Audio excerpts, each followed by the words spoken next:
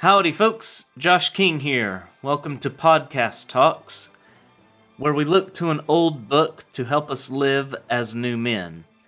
Podcast Talks is a ministry both of and for Meridian Church. If that ain't you, stick around, be our guest. Today's reading comes from the pen of the Puritan minister Thomas Brooks.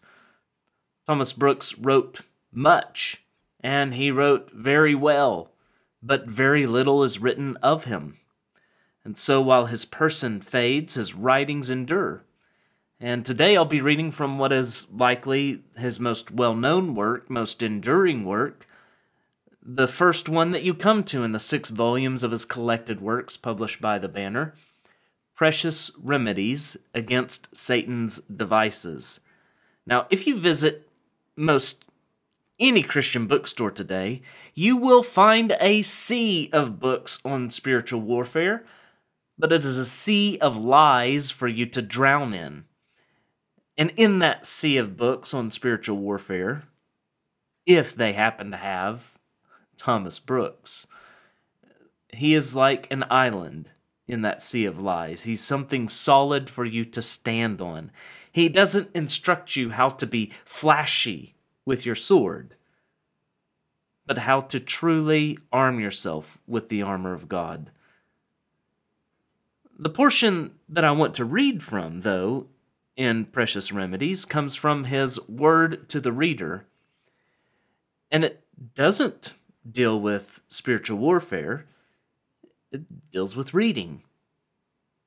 So it gets at spiritual warfare indirectly, but it's not concerning Satan's devices, but how one should read his book.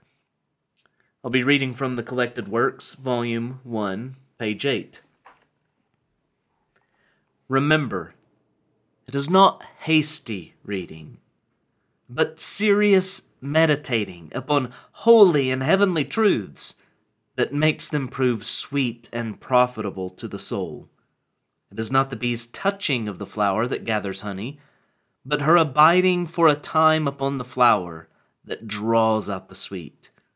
It is not he that reads most, but he that meditates most that will prove the choicest, sweetest, wisest, and strongest Christian. Brooks would rather you read a few books well than read many books poorly. For one who wrote so much, this seems odd. This is because Brooks' concern isn't his wealth, but his readers' health. Many books today aren't worth the kind of reading Brooks advocates because they aren't written with the same motives. Even so, this is not an excuse to not eat, only to eat discerningly, to shop well for your food. The well-fed Christian isn't the one who eats a lot, but who chews well. He must eat like a sheep and not like a pig. We must chew the cud and not slurp the slop. Or as John Piper warns us, we must resist the deceptive urge to carve notches in our bibliographic gun. When it comes to the Bible, there's a place for Bible reading, simply reading the Bible to read through the Bible, perhaps very quickly in some instances. But there must also be Bible study, meditation, memorization, repetition, reading the same text again and again.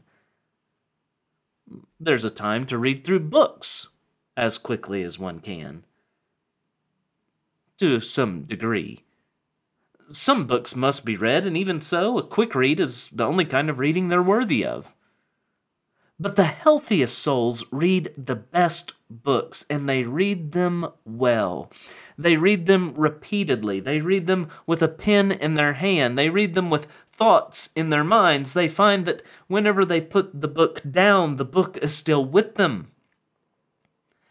They read it, discovering implications for their lives. The best kind of reading leaves us not simply in the know, not simply having been entertained. It leaves us changed. Books are like a long journey where we come out on the other side different than we went in. The best of books will find us very different.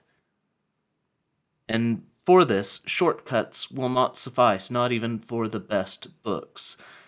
You won't have that kind of change unless you go through the long journey. So whenever you look at that big pile of books on your shelf, don't rush through one to get to the other. A big pile might be a reason to read more, but it's no excuse to speed read. It's a bad trade to poorly read one good book so that you might poorly read another good book. Instead, whenever you look at that stack, rejoice. Know that your cupboard is well stocked, and there's good eating for some time yet. Meridian Church, I love you. Grace and peace.